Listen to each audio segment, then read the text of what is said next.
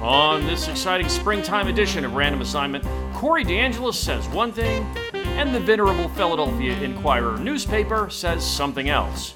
Who's lying? Also, which big city school board will not meet with parents despite actual homeless encampments on school grounds complete with syringes and rats? But the school board is like, talk to the hand.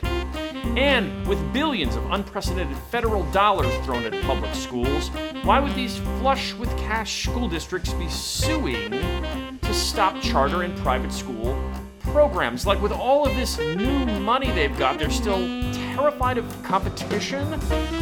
Oh my, all that and more on this edition of your favorite podcast, Random Assignment.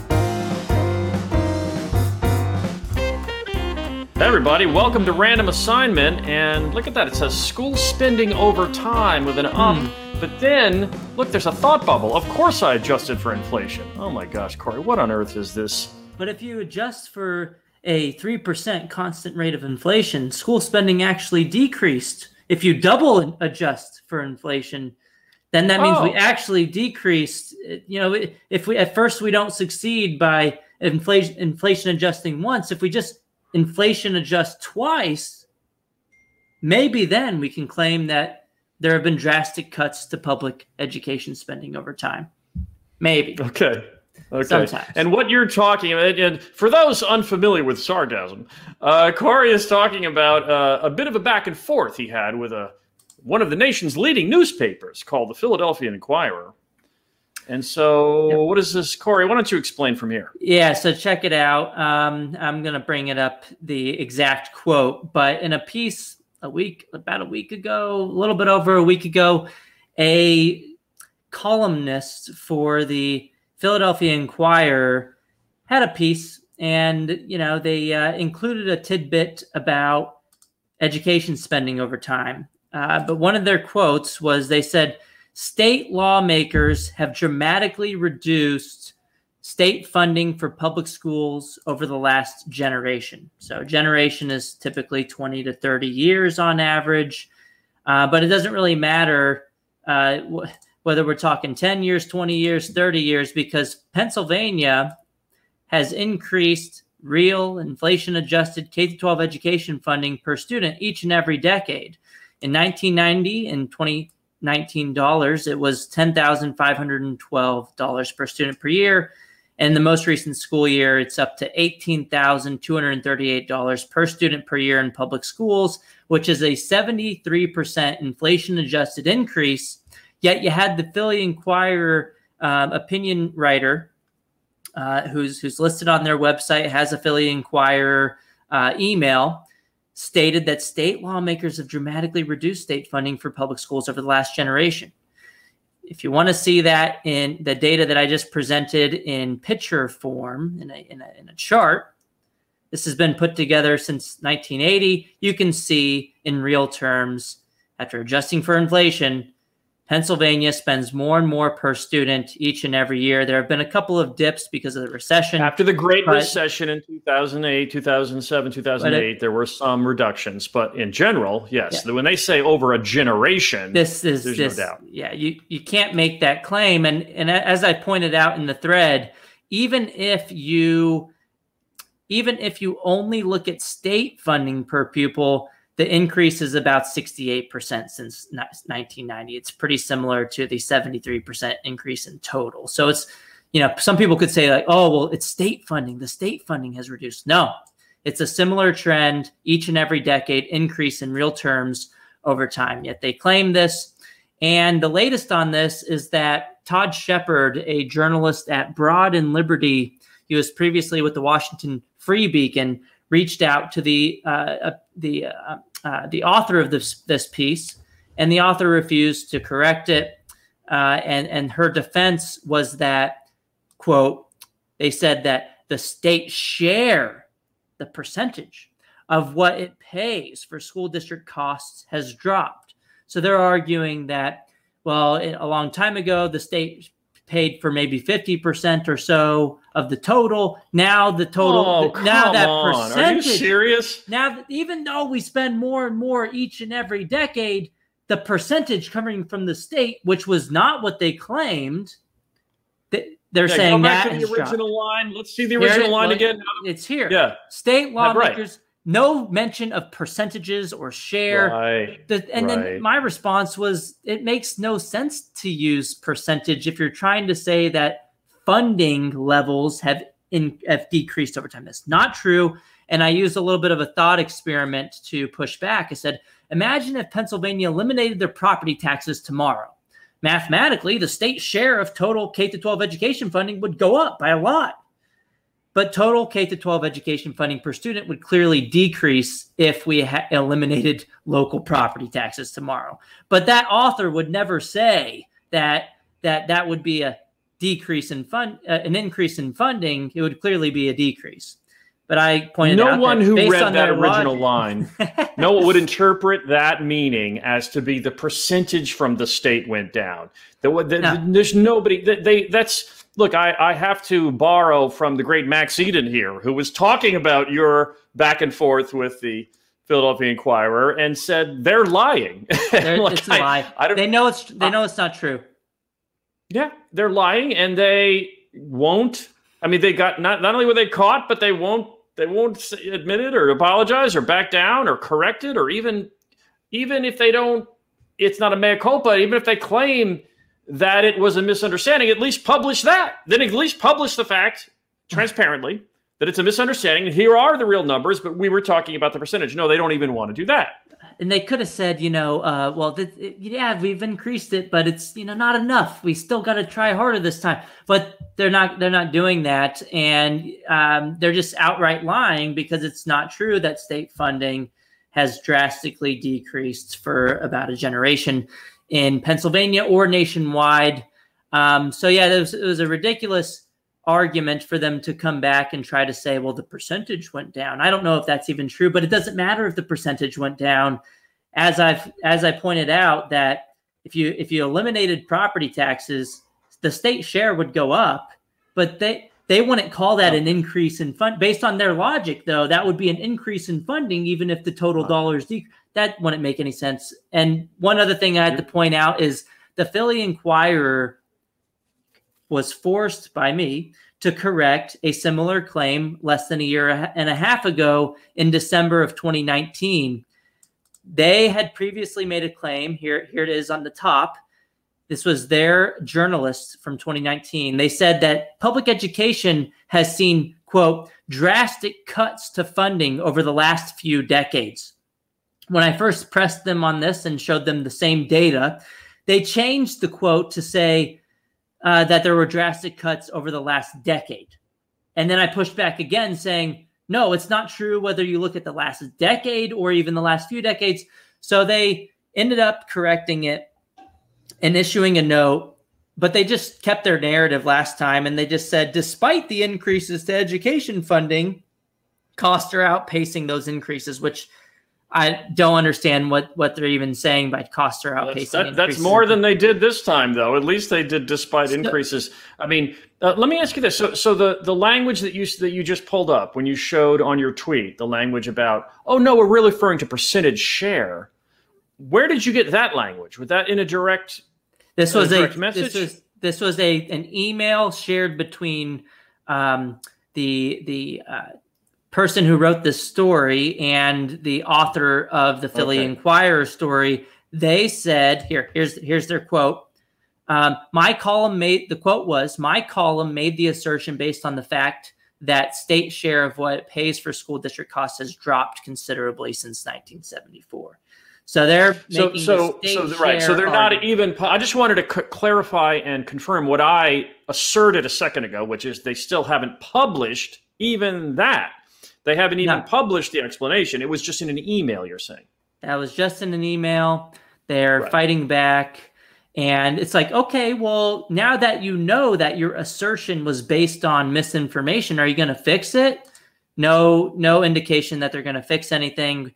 But what's interesting is, look, the Philly Inquirer editors know that this is false. They knew it back in 2019 when they made the correction in December of 2019. And they even issued a statement in 2019 saying, quote, "This story has been changed because a previous version mischaracterized changes in public education funding.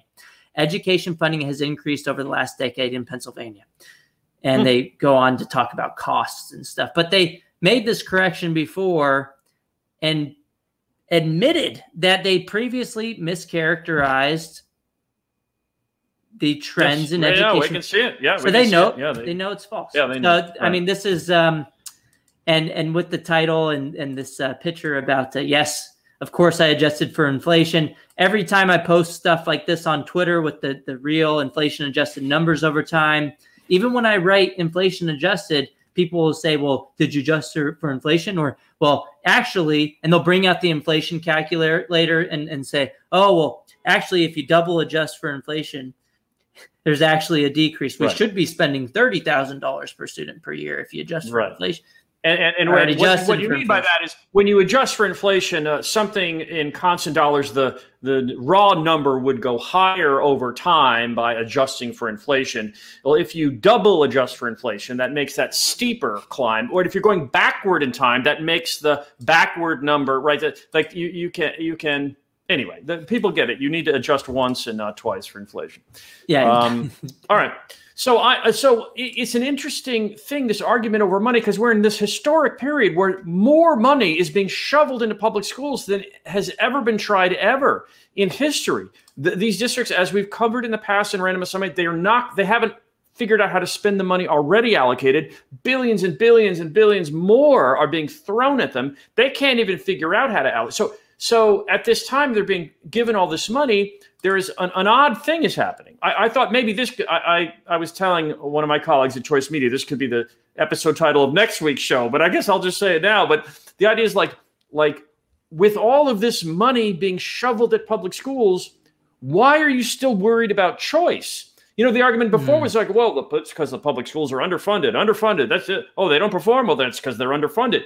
For example, there's a story, the 70 school districts preparing to sue Ohio over private school vouchers. So do you see that story? It's come out yesterday. It's the 70 school districts suing the state of Ohio. Why? Because that's it right there. And so what this is, there's some delicious quotes on here that are just as, rich with irony as anything you'd ever read. So, for example, the article says, quote, "While all public school children must take standardized tests from which schools can be graded as failing, the only private school students who have to take standardized tests are those who receive vouchers. Hines says," the guy they quoted in the story, "this does not result in a fair comparison of public and private schools." Of course, parents are making their own fair comparisons, right? And many of them are, the only reason these voucher programs exist is because parents choose to use them. And yet you have all across the state, imagine 70 different school districts saying, although we are flushed with cash, we still have to stop these private schools from competing with us. So take that and just hold that thought, and then we'll switch over to the Oklahoma story where the same dynamic is playing out with charter schools.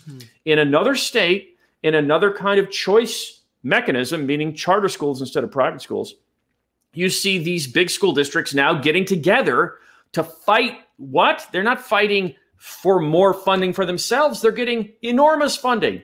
They're fighting to prevent equal funding of charter schools.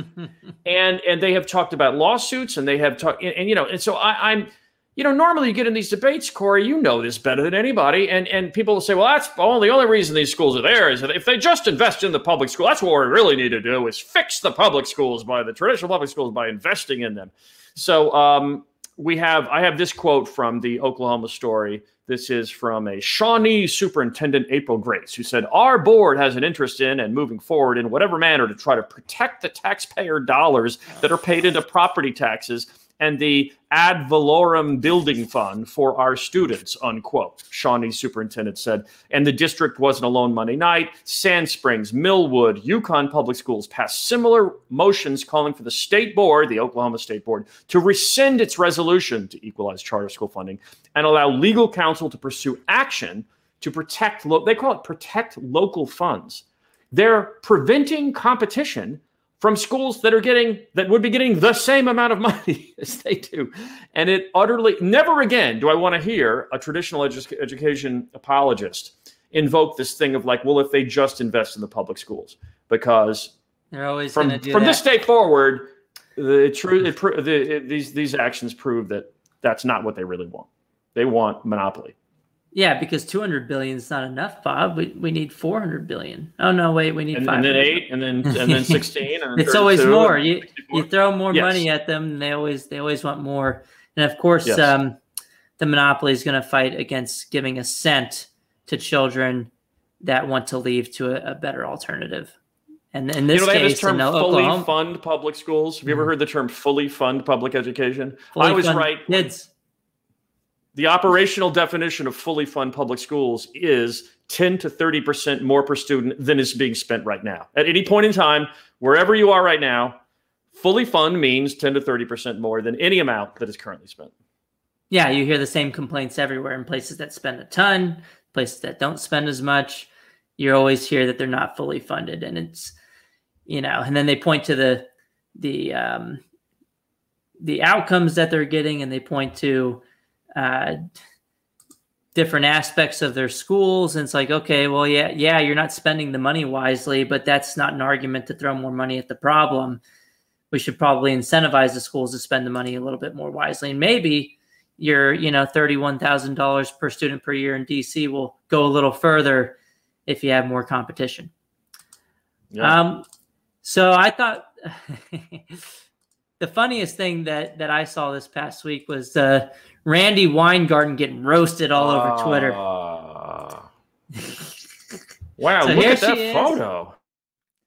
She says, so she's on the way from Portland to Bend, Oregon. It's like a private plane. On the way from Portland to Bend, Oregon to see our newest healthcare unit, the St. Charles Tex with Boutique Air. She thought she was super cool flying on a tiny little plane because it's so safe. It's so safe to fly on a tiny little plane, but it's not safe enough to return to work in person. But there's just been a ton of responses. Mine was, wait, the virtual tour of the facility wasn't available? A lot of people were saying it's a private plane, and of course it's not a government plane, it's a private plane, which is true. But other people were pointing out that the fares on this Boutique Air were actually pretty low between Portland to Bend, Oregon, which is about a 3-hour drive. But the fares are pretty low. So I think a lot of the pushback was unwarranted as far as, her flying like a private jet. I wouldn't really call it that. But, it's just interesting that it kind of reminds me of the hypocrisy of the Chicago Teachers Union official flying to Puerto Rico while railing against reopening schools in person. Well, from my point of view, and from the point of view of my tweet, it wasn't the price of the ticket that was pertinent, whether this actually is a tiny little airline that an ordinary person would buy a ticket on versus a private plane that a multimillionaire or billionaire would own. The point of mine was right there. So online meetings are good enough for people's kids, exactly. but not good enough for you. If you're Randi Weingarten, you need to have in-person meetings because, they're important. You can't. The COVID is going to not affect you, right? That's not too much of a concern. You can meet in person, no problem. Well, and she was in Alaska, I think today or yesterday as well. So she went from Portland to Bend to Alaska. She's doing a world tour. To meet with everybody, because you can't do that on Zoom, but it's okay for the kids to do it on Zoom, I guess. I think the best reply to this was from Rory Cooper, and I wish I could find it, but there's just so many quote tweets, I won't be able to find it quickly enough. But he quote tweeted and said something along the lines of, if you were to put 5 kids into that, school-age children into that plane, she wouldn't let any teachers on it. Right. Yeah, that's funny. The point being, all right. Well, speaking of unions, there was the story about the Los Angeles Teachers Union, which is, it's an odd duck. The the Los Angeles Teachers Union, UTLA. Sorry, pardon me. They're affiliated actually with both the NEA and the AFT. That's the only one that I know in the country that has that describes themselves that way. UTLA, though, getting childcare for young kids. So we were told, of course, you have to spend this money. Both the California voters were told by their governor Mr. Newsom, and also federally, the federal monies.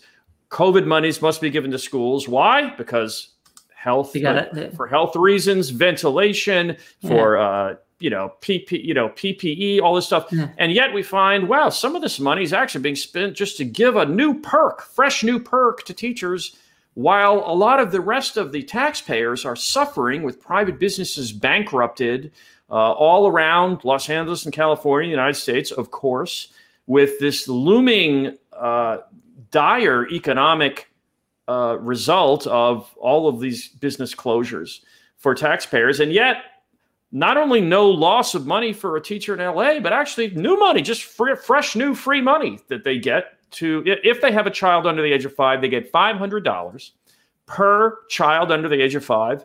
Just, it says for childcare, but they don't have to. If their mom wants to take care of their kid, they still get the money. They don't have to use it on childcare. So it's not really, it could be for anything. It's just sort of a fresh new money for if you have, kids, just here's some extra money. So I thought Matt Welch over at Reason Magazine put it nicely. Teachers unions extracting final payouts before schools reopen. LA teachers win $500 child care concession. Yeah. So it's like, we'll go back, but what else can we get? What else can we get? I mean, speaking again, the lies, like we're told this is about COVID. And then then once all the bills are passed and then the checks actually come in and then all of the, devils in the details emerge, et cetera, then you find all this stuff. It's all too late. Oh, it's all right. We kind of knew fresh money. We kind of knew this was never really about safety. It was more about politics and power than anything else. And a lot of these actions over the past year, I hope nobody forgets what's happened over the past year with the teachers unions in so many places all across the country. There's just been so much hypocrisy, so many things that just didn't add up with the public schools opening for daycare, but not for learning. In San Diego, did you see that story where teachers were voluntarily going to immigrant facilities to teach those children in person, but then refusing to not provide that access for a lot of the students in San Diego public schools, which, a lot of people saw this and said, well, it's great that, that immigrant children are getting to have the in-person instruction. They should have that, but public school students should have it as well. But in the migrant camps? I mean, it's not all immigrant children, not just legal immigration from anywhere. It's the migrant camps. Yes. Yeah. And so why one and not the other? And I think a lot of people have seen a lot of this. Why one, not the other? Why have private schools been able to open? Why haven't the public schools? Why have the private schools been fighting to reopen where the teachers unions have been celebrating the closure decisions and pushing and fighting every step of the way to prevent schools from reopening? Why have daycares been able to open in so many places, but not schools? So I think hopefully no one forgets what's happened over the past year. And I think one of the silver linings here again is that another survey came out yesterday, nationally representative survey from the American Federation for Children, done through a third party. The Real Clear Opinion Research polling found that 71% of voters support funding students instead of systems, or what most people refer to as school choice. And AFC additionally pointed out that, quote, this is the highest level of support ever recorded from a major AFC national polling with a sample size above 800 voters. So we're seeing a lot of traction there. The headline of the article shared by AFC was Real Clear Opinion Research poll, school choice support soars. So maybe that's and again, if some of the demographics are interesting too, it's Democrats and Republicans. Yep. It's broad. Basically, any way you slice and dice it, white, black, Hispanic, Asian, majorities in every segment. Yeah, 2/3 at least in every segment, depending on race, depending on Democrats, 69% support, Republicans, 75% support. These are voters, not, I believe the numbers for school-aged parents tend to be even higher than the overall population. But they all also asked about, union favorability or faith in teachers unions. They provided some information about how a lot of the public schools have been closed, where 92% of private Catholic schools were open with in-person instruction available in September. And then they asked, does this make you feel more or less favorable towards teachers unions?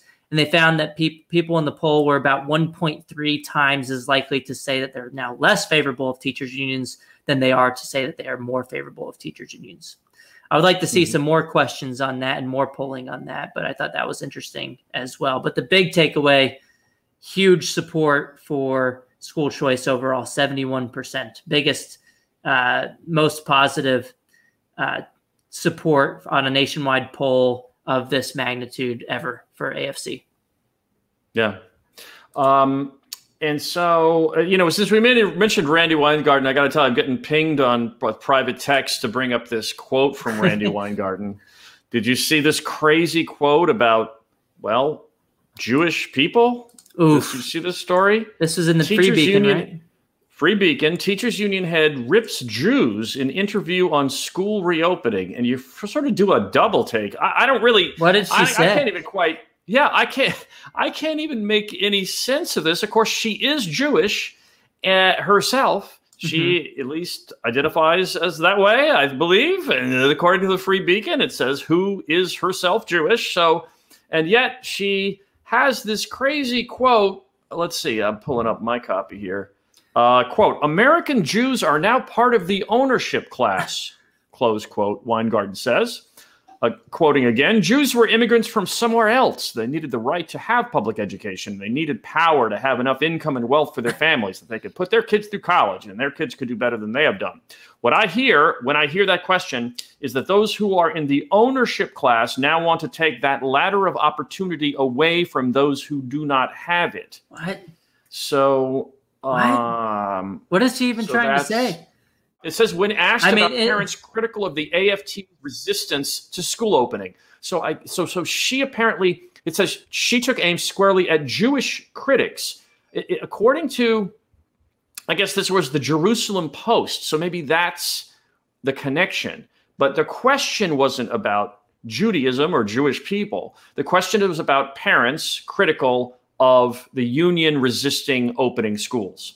And she goes on this rant about being part of the ownership class, and somehow she's I guess arguing that people in the ownership class are trying to, it says, take that ladder of opportunity away from those who do not have it, meaning have a ladder of opportunity by what? Opening the schools? Because that's what the question is.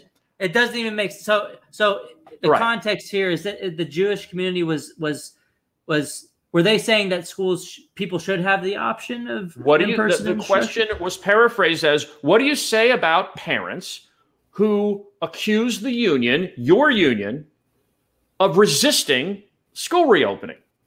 What do you say to those parents, Randy? Randy, there's Imagine, she's sitting right there. Randy, what do you say to those parents who accuse the union of resisting this reopening schools? She makes it about somehow they're trying to take the ladder of opportunity away from people. That's the opposite. That's what I'm saying. If families are saying that you should have the option to go to your public schools, how is that taking away? It's like bizarro world backwards nonsense. It's like she copy-pasted some sort of talking point that was from some other kind of discussion of stealing money from public school choice takes money from public schools talking point piece of document, and she copy paste that into this question about school reopenings.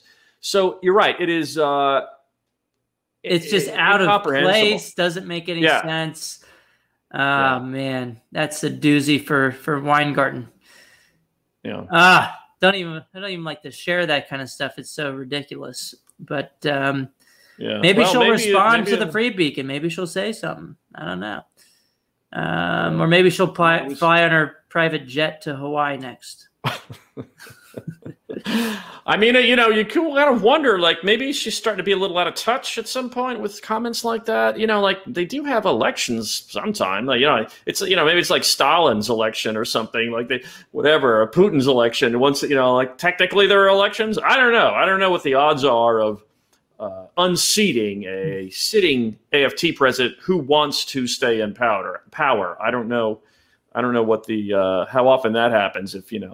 If Russian elections have any more uncertainty than an AFT election.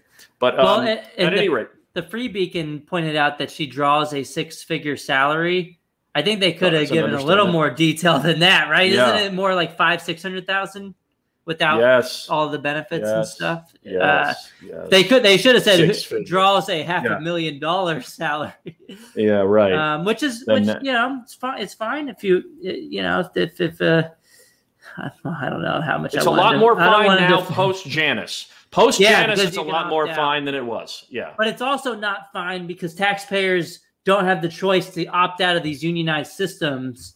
And so taxpayer money's just siphoned to these public institutions that fund Randy Weingarten's $500,000-$600,000 salary each year. I'd rather have people able to vote with their feet to take their money elsewhere if they're not happy with the union leadership. Yeah. But we don't, at least with Janus, the members can opt out. But I think the true accountability has to come from the actual people who are receiving the services to be able to take their children's education dollars to another institution altogether. Because I mean, a lot of the teachers, they're getting bullied, right? This past year. So we expected a lot of teachers to leave the union post Janus, but I don't know if we have a lot of numbers suggesting that that's actually happening. No, because they do get. I mean, they do get some benefits. They do get some benefits. Yeah. Right. So let's see. And there's a shaming culture for those who do leave, of course, too. Yeah. So, I also want to. Since we're already on Randy Weingarten, she also had tweeted something here, a quote from a union president in New York, and she was backing him up. And his quote was, "We need to recognize that the state of New York has shortchanged public education for years. Andy Pallotta is right," she says. "It's time to fund our future." My response is we should fund the students, not the system. But Bob, you want to take a guess at how much New York City or New York in general public schools spend per student per year? New York State? Yeah. Let's see. I'll go 17 grand. In 2017, current education expenditures in New York State were $25.5. That's just current I assume expenditures. And that's New York State, because you just say New York there. Like, I would think that the upstate would average that, bring the number down. In other words, but maybe I'm just, wow. Maybe if you look at total, New York State Census Bureau, Table 11, 2018, the latest data available, $28,228 in New York overall. This isn't just New York City. This is the state of New York. It is the state with the highest per pupil expenditures. It's only behind DC at 31,000 and some change, but DC is not a state yet. Yeah. Right. But so they spend a ton of money, and they got the audacity to come out and be like, "Hey, New York State is shortchanging public education for years. They've increased their current education expenditures in real terms by 180%. Yes, real means inflation adjusted since 1970. What story did you want to take next? I want to do the Seattle one. We've been a little West Coast heavy here, but this, when you, at first glance, I was kind of thinking this was kind of pitched or whatever for the show at the Choice Media's, executive levels. And we were kind of saying, I was like, I'm not sure this, it just sounds like a story about homelessness, not a story about schools, except for the fact that if you scroll down and you find out that the school district doesn't care what the parents are saying about it. So scroll down. Yeah, you see the tents and stuff. There's pictures of needles, pictures of dead rats also. That's right, like tied to a piece of wood where I guess they were going to cook the rats on the wood. Is this on the school property, right adjacent to it, in a public park or something? You got me on that question. But I think it was like on the perimeter. On the grounds of two of the district's campuses. That tells me it's on school. Yeah, grounds. You're right. But if you scroll down later, this is the key part. Now, those first two paragraphs after the picture right there. So it says in the middle of that paragraph you highlighted, it says Seattle public school officials have refused to address the situation adequately, according to neighbors and parents. Okay, but they have school board members have even demanded that the encampments remain. That's the part where I go, oh, wait, the school board is demanding that? Now it's not just a story about homelessness. It goes on to say the school board members and city officials have declined to meet with the group of neighbors. They won't meet with the parents or the employees or the neighbors who all want to talk about this with this homelessness and these needles and these rats. They won't meet with them. So this accountable, school choice is not accountable, right? Oh, because these unaccountable private schools, right? And this is the accountability offered by the traditional public schools. They won't meet. They don't care what the parents are saying. You go, oh, well, then they'll be voted out. I guess. I don't know how long that'll take.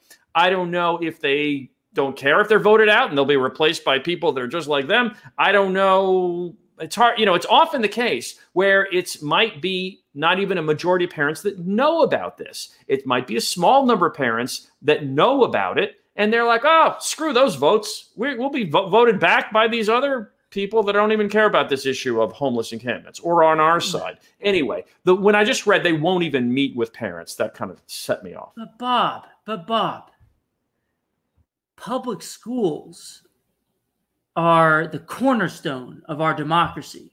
And they have democratically elected school boards. And so they're super accountable to all of society and the needs of families, and everybody gets along and gets together, and they all agree on what's going to happen on school grounds. So what are you talking about with this? This must be fake news that city officials and school board members decline to meet with their constituents. I mean, there's no way that's possible. It's kumbaya, right? This is episode 1 million, where I've heard these stories of parents. I've sat in school board meetings myself and watched parents go up, talk in a microphone. You can see the panel of people ignoring them. You can wait for someone times them in 3 minutes or whatever their allotted time is. All right, that's all, Mr. Johnson, Mr. Smith, whatever. It has no impact on the board. And I've often talked to these same parents myself who then explain that the board doesn't care what they say and there's nothing they can do. That's the accountability of traditional. I think Seattle spends, $18,000, $19,000 per student per year. The best form of accountability is give me that freaking money and let me take my child to another school that doesn't have these things that I might perceive to be dangerous for them on school property. Yeah. We don't have to argue. Won't meet with them about homeless encampments on the school grounds, as you just pointed out. Won't meet with the parents about needles and drug using and homeless encampments on the school ground. No, sorry. Go away. The worst part about that, Bob, is that even if they did meet with the parents, there's no guarantee that they will need to change anything. Of course. The parents can yell. The least you could expect 90% of it. You can have thousands of parents pouring into the board meeting, and the school board might just say, votes matter, elections matter. I'm in charge here. I know better than you about what your kids need. Yeah. I mean, just imagine if there was, I don't know, like something dangerous going on in a restaurant one week, and the only way that you could change that restaurant is and that you're stuck to eat at every week was to convince the managers and the board members of that institution to change things, but you couldn't leave and just start shopping somewhere else. I mean, it's just so backwards. The apparent mechanism of accountability in the public school system, it's not true accountability. The only true form of accountability, I'll say it over and over again, is allowing people to vote with their feet and agree to disagree and say, you know what, this isn't for me. I want to go somewhere else. Yeah. That's how it works with everything else. That's what I got. That's on my docket. Let's see what else. If you haven't read my National Review article on the pernicious myth of shrinking public school budgets, make sure you go check it out. Here I call out the Philly Inquirer in more detail than what we talked about today.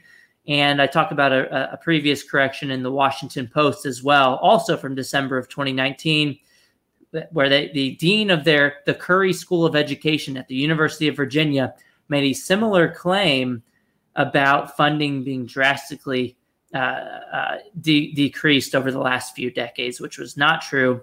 The claim in the Washington Post was about it said something along the lines that the funding had decreased since the late 1980s. I'll just pick it up real quick just so I get the quote right. They had claimed, this is the dean of the Curry School of Education. This is someone that should know what they're talking about. Claimed, quote, public funding for schools has actually decreased since the late 1980s, adjusting for constant dollars, so adjusting for inflation. Wow. After pushing them for over a week, the Washington Post did correct it, and they just kept their narrative and spun it a different way, as a lot of outlets do.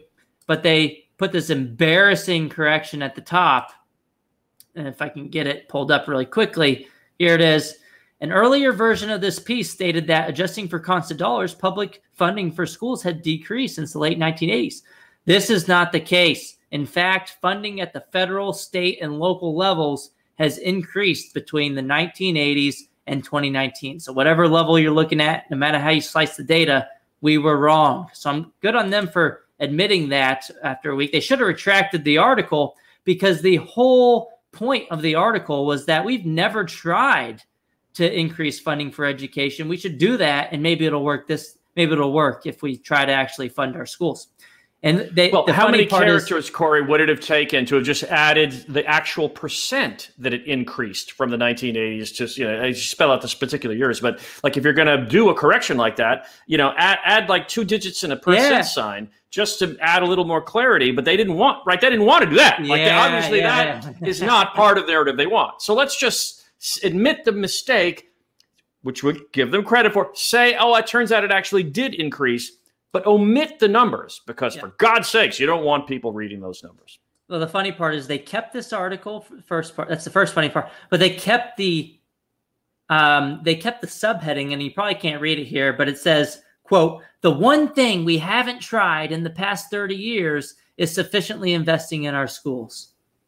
Oh, they left that there. But yeah, they left that there. It's like, well, we increased the one thing we haven't tried, except we essentially doubled it in real terms. So that's something I wanted to point out. Let's see. Things are still happening on the school choice front. I mean, last week we had a huge wins in Kentucky and West Virginia that we talked about. But just today, the Montana House of Representatives fully passed on second reading their bill to expand their tax credit scholarship program. The vote was 64-35. The bill now officially moves over to the Senate. That is House Bill 279 in Montana, just passed today by a pretty wide margin. And they also have an education savings account bill in Montana, and I believe that one also passed their full House. So both of them are now with the Senate. And as far as other things Pennsylvania legislators also introduced the bill to expand their existing tax credit scholarship programs. It's called House Bill 1088. They also have, I believe, a Senate version, Senate Bill 1, that will come out soon. It's a memo right now, so we know it's coming, but it hasn't officially been introduced. But this one in the House was officially introduced yesterday, and that is House Bill 1088. The primary sponsor there is Representative Seth Grove in Pennsylvania. So we still have things on the move. We have over 30 states with proposals that are active to fund students instead of systems, and we're moving along. I think there actually might have been a vote that I might have missed from earlier today, but I'll update you on Twitter after the show if it actually did happen today in another state. All right. Please like, share, and subscribe, everybody. Thanks for watching Random Assignment, and also check out choicemedia.tv maybe, and maybe subscribe to our Best in Class Friday email blast that comes out every Friday afternoon at choicemedia.tv. And so I'm in Florida right now, by the way, where the bars and restaurants are open. Hold full up. Capacity. How long are you there? How long are you there? Saturday. I go back Saturday. Extend your trip a little bit. Are you heading to Florida? I'll be there with Patrick Wolf from the University of Arkansas, talking about one of our papers at the Journal of Private Enterprise conference in Fort Lauderdale from Sunday till Tuesday. So Okay. If you can I'll have extend to your look at trip that. and hang out with I Patrick love Wolf partying and with I, Pat and you both. Yeah, sounds great. All right. All right, cool. well, thanks, everybody. Yeah, thank you guys so much again for watching the Random Assignment Podcast with Corey DeAngelis, myself, and Bob Bowden. And don't you ever forget that if we are sharing education funding numbers, we did adjust for inflation. You don't have to double adjust numbers for inflation. It's already adjusted for inflation. I'm not going to show you numbers that are not adjusted for inflation. I'm just not going to do that. That's a rookie mistake. I don't make those kinds of rookie mistakes. And so don't double adjust the numbers, and maybe just read, because a lot of the times I say inflation adjusted. So just read that before whipping out the inflation calculator and double adjusting for inflation. Another tip is that the word real means inflation adjusted. So until next time, this was the Random Assignment Podcast. See you guys next week.